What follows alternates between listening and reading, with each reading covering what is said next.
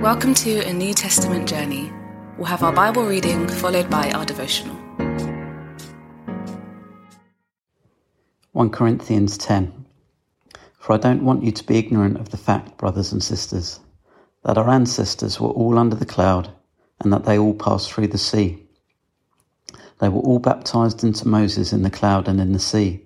They all ate the same spiritual food and drank the same spiritual drink, for they drank from the spiritual rock that accompanied them, and that rock was Christ. Nevertheless, God wasn't pleased with most of them. Their bodies were scattered in the wilderness.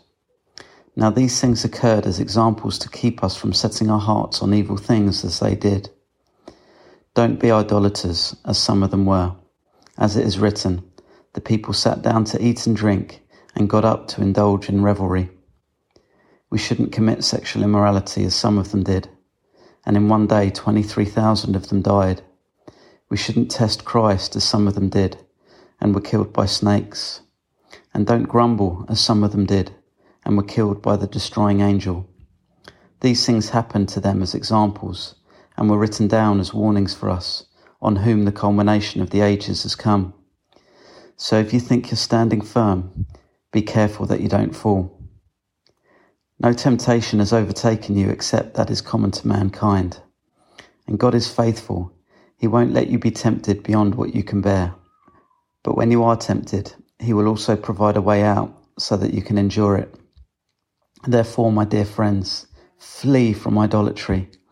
I speak to sensible people. Judge for yourselves what I say. Is not the cup of thanksgiving for which we give thanks a participation in the blood of Christ?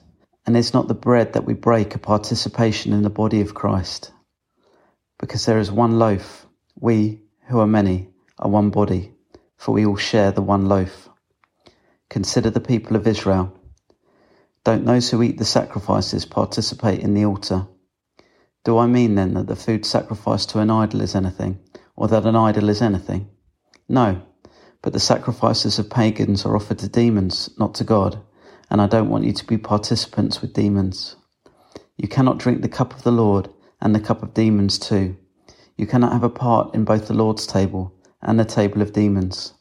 Are we trying to arouse the Lord's jealousy? Are we stronger than He?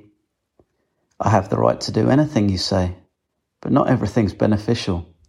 I have the right to do anything, but not everything is constructive. No one should seek their own good, but the good of others.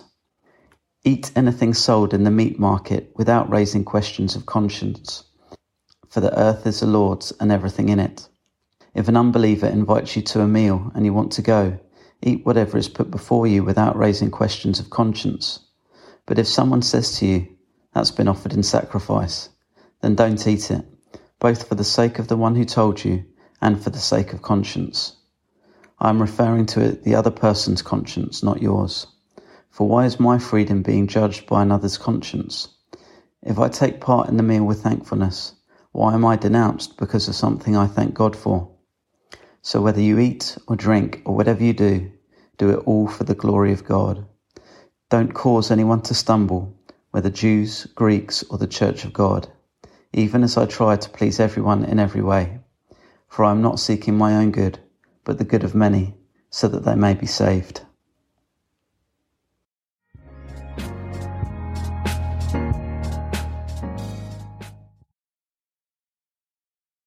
In the last chapter, Paul wrote that selfless love for others is foundational to following Jesus. Having made that point, Paul circles back round to the question of idols. He doesn't want immature believers to misunderstand the freedom he has asserted in chapter 8. The earth is the Lord's and everything in it. And so any created thing is something we can enjoy with thankfulness. We believers should enjoy stuff. Eating chocolate can be a great form of worship. Alleluia and amen. But the abuse of created stuff for our pleasure, or devotion of ourselves to a God other than God, can really arouse the Lord's jealousy. It got many Israelites killed. A neat way to understand this distinction is to say idols are harmless, but idolatry brings death. Idols have no negative influence on us. You could admire an artist's design of a Buddha statue or eat halal chicken, and it won't do you any spiritual harm at all. But idolatry is toxic for everyone, every time. Idolatry opens us up to the demonic and opens the church up to being destroyed. The toxicity of idolatry is that it sows disorder into your life. All of creation was made for God. He sits at the center of it, like the central hub of a spoked wheel. If you start to shift the central hub off to one side, you're headed for a bumpy ride and then a horrible crash. Probably into someone else in the church.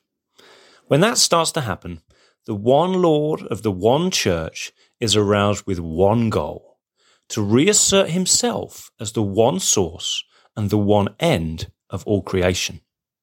Only when that is the case can harmony and peace be ensured.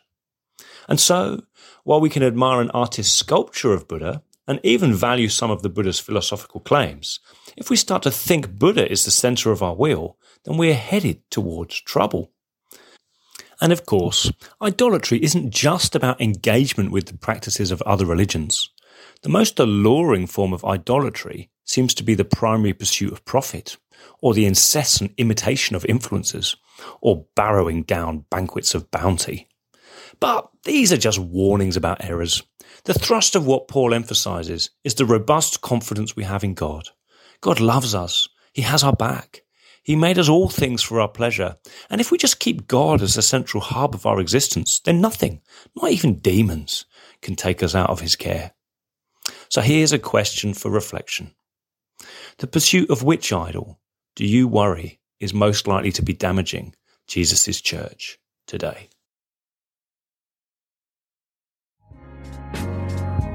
We pray God's word bears fruit in your life. For all the information about the New Testament journey, head to www.anewtestamentjourney.net.